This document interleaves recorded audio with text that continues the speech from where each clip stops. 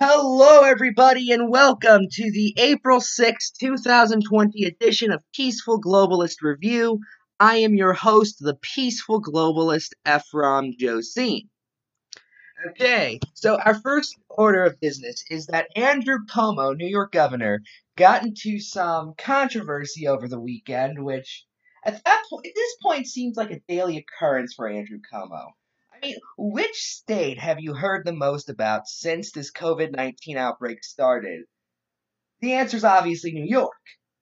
And I swear, it seems like every day he's getting into some big new event. He is, without a doubt in my mind, the most controversial governor in the U.S. right now. Just wow. But anyway, here's what he tweeted. This was on Saturday. We finally got to. Oh, wait, no, it'd be. Wait. Yeah, it'd be Saturday. We finally got some good news today. Good news, everyone! Sorry, I've been watching Futurama all weekend. The Chinese government helped facilitate a donation of 1,000 ventilators that will arrive in JFK today. I think the Chinese government, Jack Ma Tsai, the Jack Ma Foundation, the Tsai Foundation, and Consul General Hung? Hung? I'm not sure how to pronounce that. Um, But anyway, yeah, this is a lot of good news. New York got 1,000 more ventilators, which they are in desperate need of. However, here's the thing I want to focus on. I was reading the replies to this tweet, and there are all these different people who are just really angry that Como dare thank a guy who gave him ventilators. This is the first one I saw. It's from a guy named Robbie Starbuck. I'm not even going to make fun of his last name. Uh, He just said, China caused this. They are the reason we're in this position.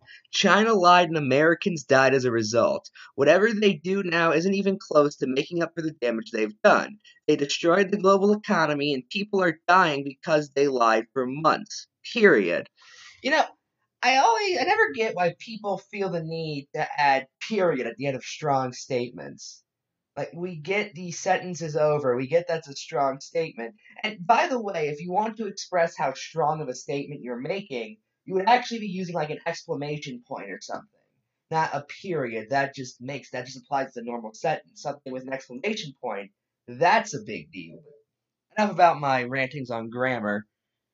And for that matter, we know that if they didn't send him 1,000 ventilators, then Starbuck would still be saying they're doing nothing to stop this as well. That's the thing. These people want to get even with China, and then when China is actually trying to help out, trying to get even with the rest of the world, they freak out. They say they can't do that.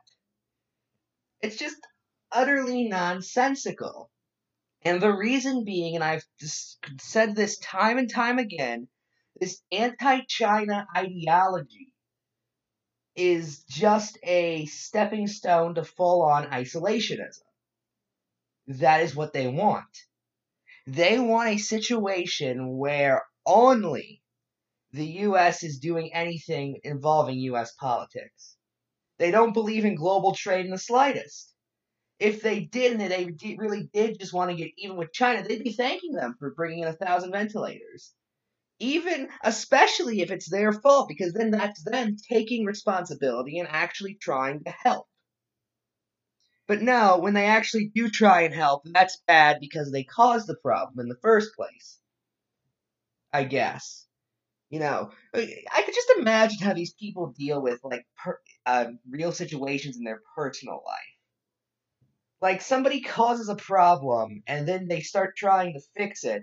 Your response is, well, they're still bad because what? They started the problem they're trying to fix? Well, okay, I'll give you they shouldn't have caused the problem. And side note, now there's evidence that the coronavirus has been going around since November.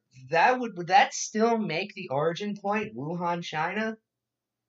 I mean, we thought that it started in, I think it was December or January, because of people eating, wrong types of animals, eating bat soup and things like that, via wet markets in China. But if it turns out that's not actually the origin date, is when we thought, does that mean that it's possible the point of origin's also not what we thought it was?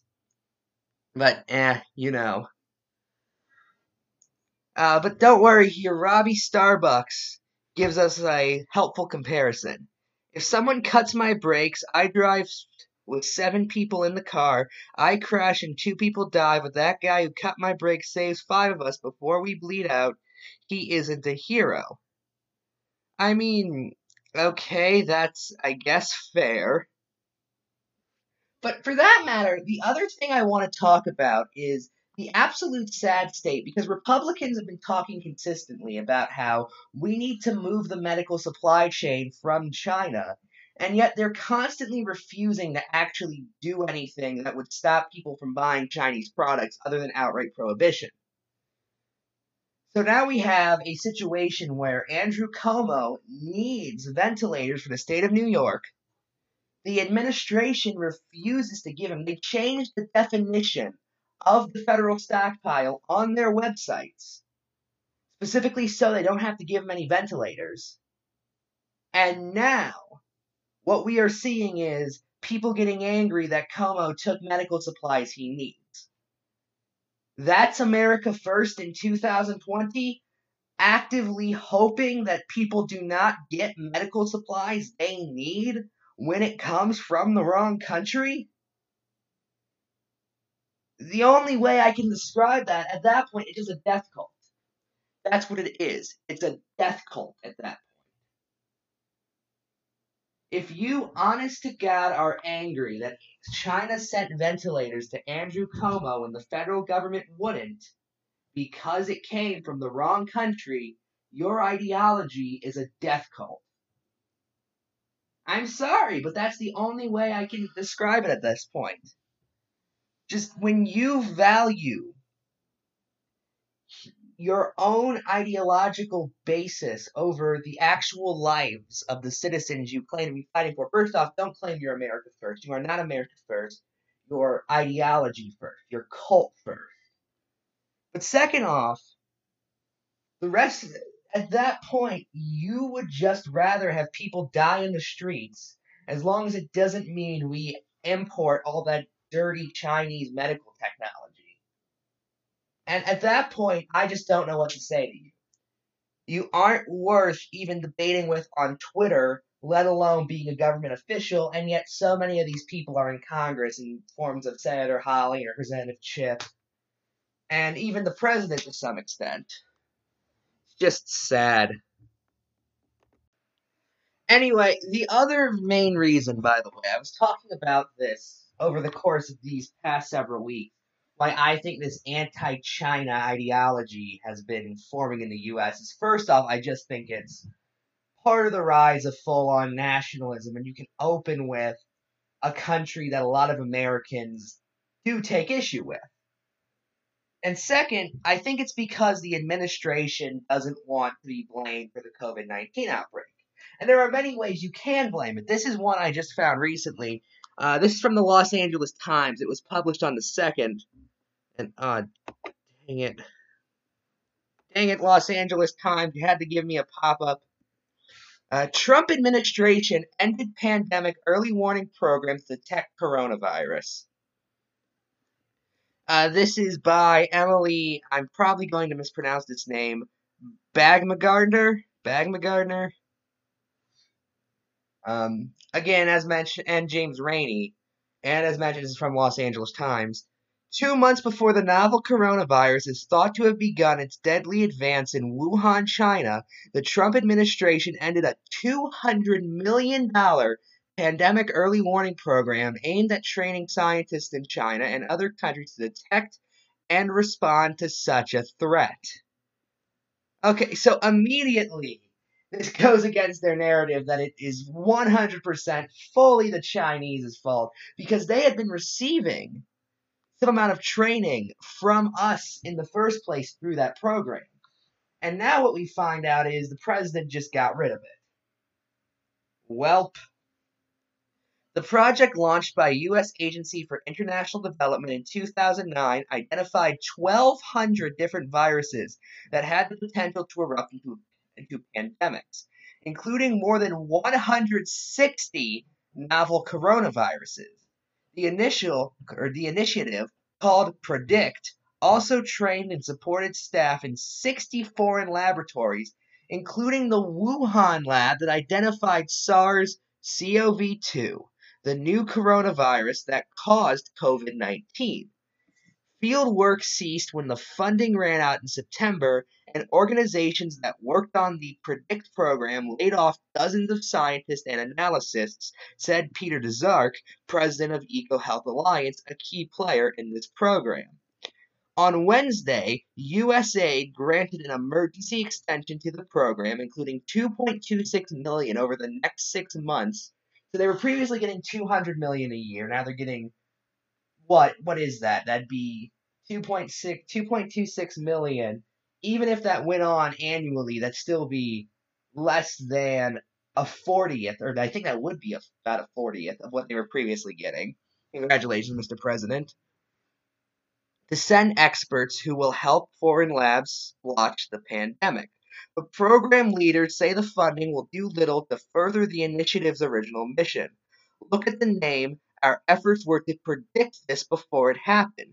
That's part of the program that was exciting. And that's the part I'm worried about, Daszak said. It's absolutely critical that we don't drop the idea of a large-scale, proactive, predictive program that ties to catch pandemics before they happen. Cutting a program that could in any way reduce the risk of things like COVID-19 happening again by any measure short-sighted, or is by any measure short-sighted, he added.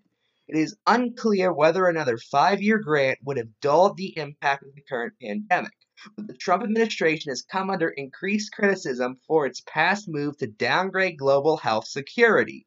Well, no duh, that's what you were all expecting to happen. He downgrades global health, and the next thing we know, bam, there's a giant pandemic across the nation. Wow. But remember, guys, it's actually the fault of China. Including proposals to slash funding to science agencies and the elimination of the National Security Council's key global health post.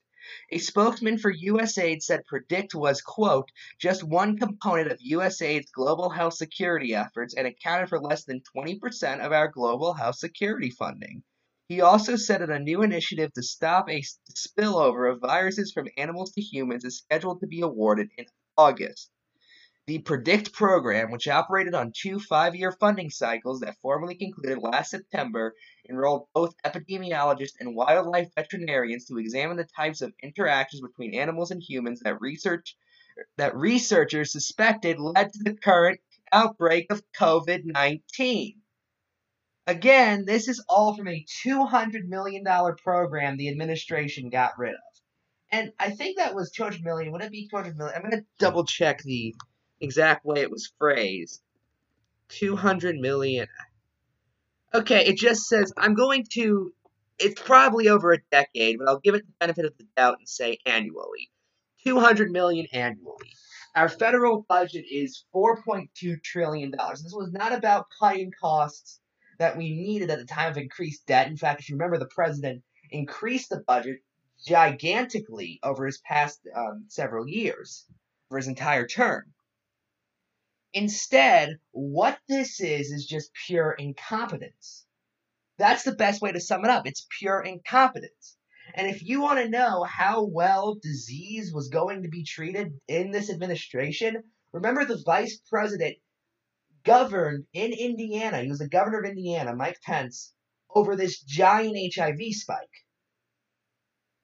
You guys remember that? And he ignored CDC recommendations that found needle exchange programs to be effective. So, of course, this was going to happen.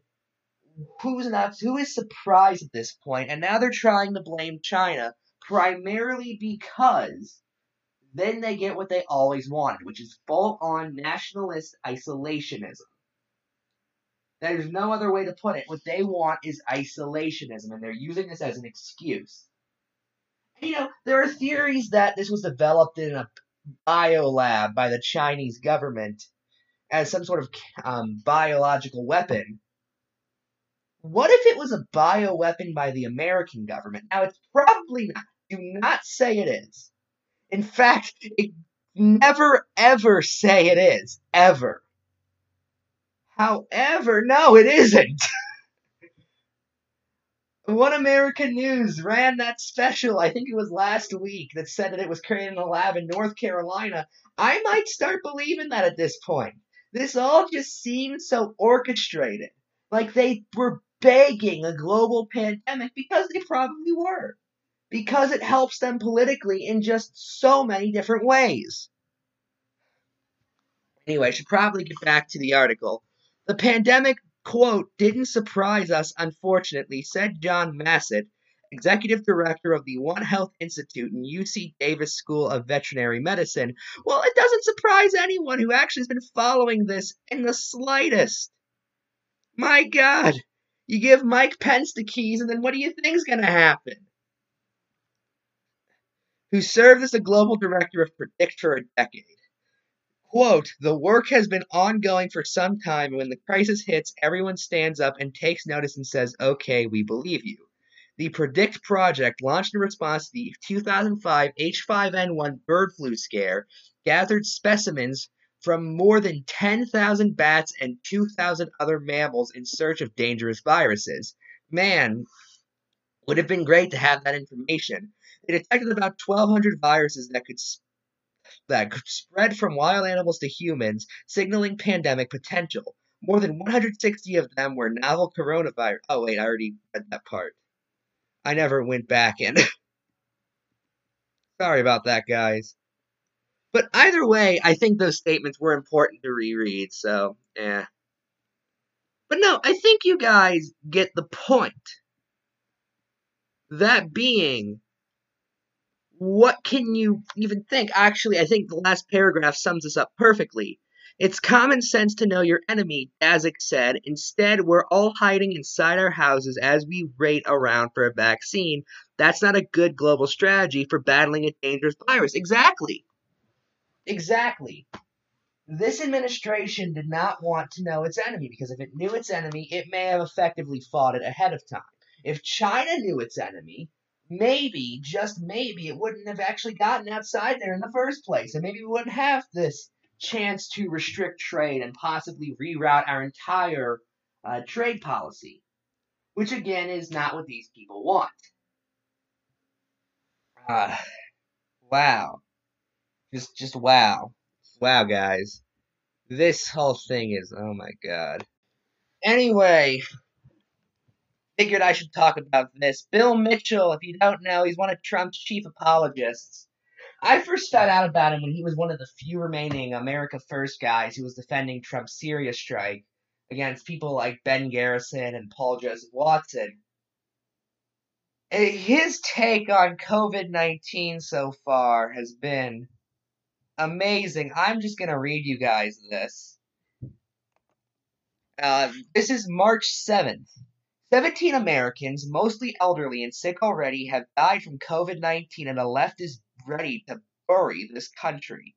I can't decide which is worse, their evil hearts or their idiot brains. Okay.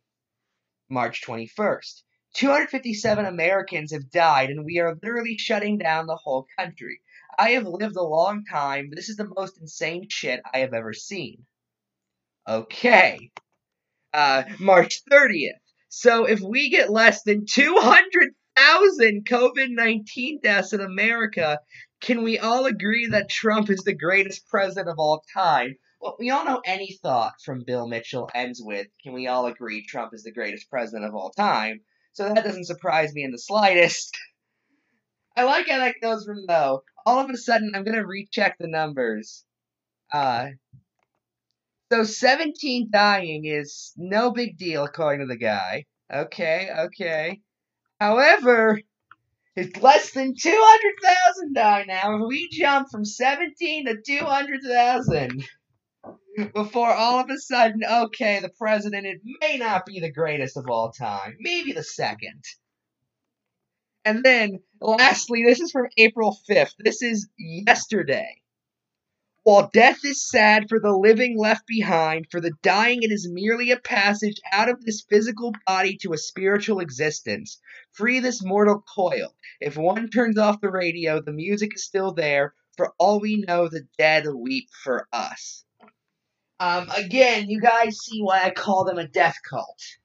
Because that's literally what they are at that point. That is the worship of death. That is the, I'm going to steal a term from some idiot on town hall, culture of death. This idea that actually death is a beautiful thing, a great thing, a thing that maybe the people who already have experienced envy us or weep for us for because it's so amazing. That is more culture of death than, I don't know, Terry Schiavo or whatever the heck Terry Schilling is still complaining about. Uh, and then, he gave us quite possibly the greatest thing ever tweeted. You ready? We lost 6 million people during the Holocaust. Did we shut down our economy then? Of course not. This is pure insanity. So my first feeling is somebody should tell them that we didn't lose 6 million people. The Jewish did, and the Jewish aren't us. Okay? Second off, if you want to actually look at the total deaths in the Holocaust, it was about 11 million. Third off, the majority of Americans died during World War II when we definitely shut the economy off. That's why we were engaging in point systems and rationing. Just wow. We literally had systems in place that made sure that you could only buy certain amounts of food if you had a certain amount of children because we had to shut down the economy so it could all be given to the war effort. And for that matter, and this is the other important thing, the Holocaust was Nazi Germany's economy.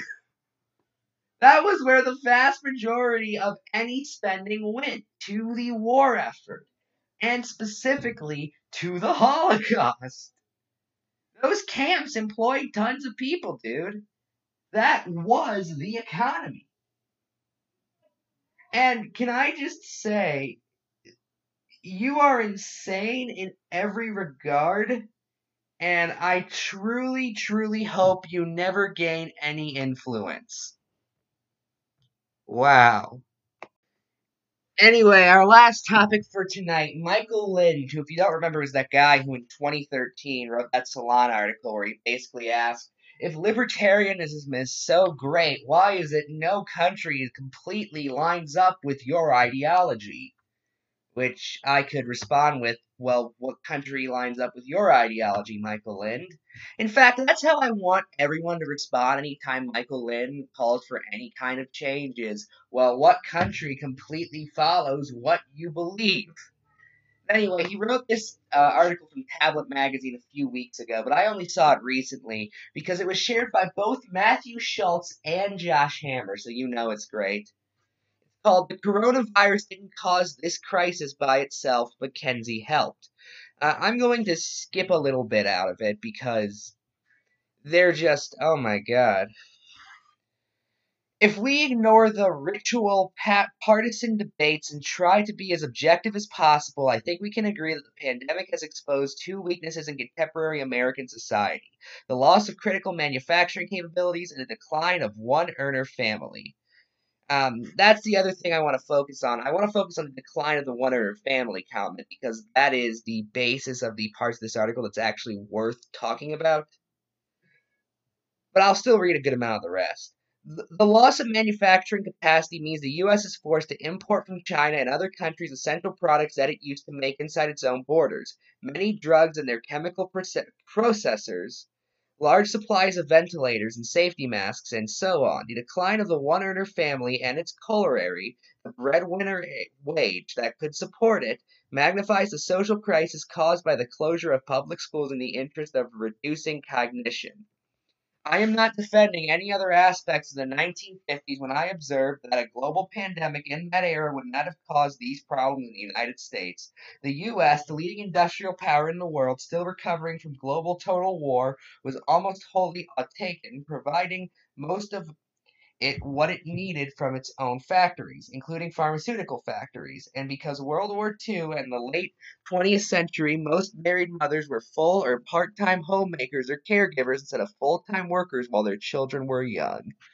So whose brilliant idea was it to outsource the production of these critical medical supplies and life-saving medicines to China, an authoritarian mercantilist state hostile to U.S. global homogeny? And whose idea was it to replace the one-earner family with the two-earner household as the norm? Well, here's the main issue with this article, is that the one-earner family, as he calls it, was never really the norm. Now, back during the farming era, when most people worked on farms, it was both parents worked at home. Now, they did do different things. It was typically the father would, work the animals and plow the fields and all of that, and the mother would just make sure the kids aren't annoying the father until the kid was old enough to work with the father. Um, but that is really not what he means. He means that kind of 50 suburbs, which never actually existed. Even in the industrial era, women worked in coal mines and textile factories alongside the men because they needed the money. Now, after World War II, as he talks about, there was a great prosperity. However, it's not so much that one guy came along and decided that that should all be different. It was more reality was just catching back up. The fact is, we could get away with that for a very brief period of time because we had no competitors. So by default, we were the most prosperous. If you wanted to buy a Bolt, you bought it from either the U.S. or the Soviet Union.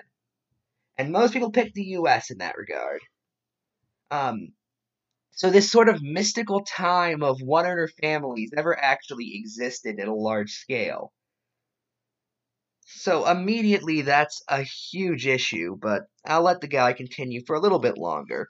The answer in both cases is American businesses, aided by ideologues, libertarian ideologies in the case of offshoring, and so-called corporate feminists in the case of family structures. As we shall see, the present dominant form of feminism is only one among several schools. And in both cases, the motivation of American businesses was the same, reducing the wages it had to pay the American worker. So, okay, I've heard this claim before, and it's never actually made any sense. According to this idea, first off, wages are primarily set by supply and demand. The supply of people who are willing to do that job, who can do that job. The fact is, there was never a time where a waiter would make a living wage, primarily because there were so many people, men and women, who could become waiters or waitresses.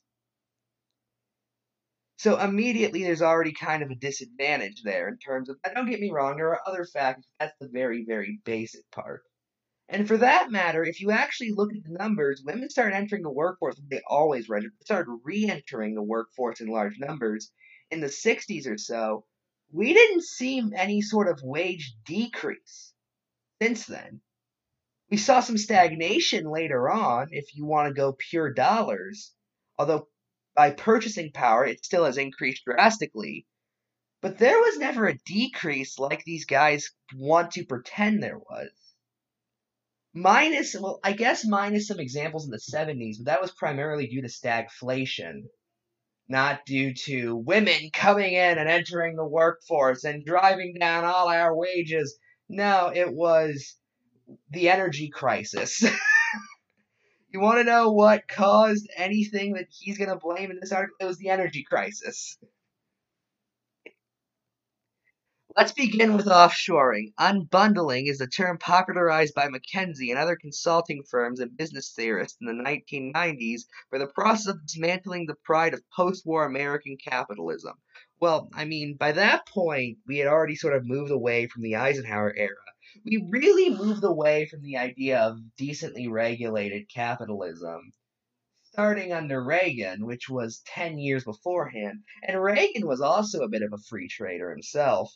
If you actually read what he was up to, that's why one of the first major films to criticize free trade, Roger and Me, by Michael Moore, that was made during the Reagan era about situations that happened, and that was the 80s. So immediately, if it was popularized in the 90s, what are you talking about, is my question. Vertically integrated industrial behemoths like GM and IBM. Vertical integration had been a mistake. The consulting claim with the passion of the evangelicalist. There was no need for massive industrial complexes in which iron and coke and pharmaceuticals went in on at one end and steel and plastic cars or refrigerators came out the other. with unionized, well-paid workers with generous benefits laboring on assembly lines in between. Businesses should force on their core competencies and try to replace production, finance, and bookkeeping with arm-length contracts with external contracts. In the last half century, most major corporations have unbundled. I thought this started in the 90s. Now we're talking about half century. That would have been the 70s onwards. Do you have any understanding of time, Michael Lind? They have become original equipment manufacturers, OEMs, a somewhat misleading name since they are really brand managers that orchestrate chains of external suppliers in the US and around the world. They have not only outsourced much. Side note, it would be offshore in this case, not outsourced, but just a little nitpick. Much of all their production of their own products. Oh, I was worried they were doing production of products that weren't theirs. Third parties, but also offshore. There you go. Much of it to contractors in China and elsewhere. Apple is not really a U.S. corporation. It is a Chinese enterprise with headquarters and exclusivities in the U.S. As I have documented in my book, The New Class War, very, very great title, by the way, the pattern of offshore outsourcing to China, Mexico, and India is explained almost entry by labor abridging. That is, the search for cheap, non-union labor, the same search that has led to parallel transfers of manufacturing by U.S. corporations from high-wage, pro-union states in the Northeast and Midwest to anti-union, low-wage states of the former Confederacy. It is doubtful that American consumers have benefited much from lower prices as a result of offshoring? Really? Really? Even other critics don't admit that. Okay, buddy. $10 says he has an iPhone. That is my full response. I didn't even notice that till I was halfway through the sentence because I was just not used to somebody making. Everyone else admits it's at least created more production and more consumable products. That's their issue with it. That's people like Sohar Marami's issue with it, is that it makes consuming too easy. And he is anti-consumerist. Yet he also has not developed an eating disorder, so he may be a bit of a hypocrite. That was a horrible joke, and to any anti-consumerist listening, I do not encourage you to develop an eating disorder. But wait, we haven't? Really, dude? I remember Shane Killian did this a while ago. I think it was 2016. He determined that in order to get everything that's currently in an iPhone that you could have gotten pre-NAFTA, it would have cost $4,000. And that's in 1993 money. And not including things that you couldn't do, like video chatting.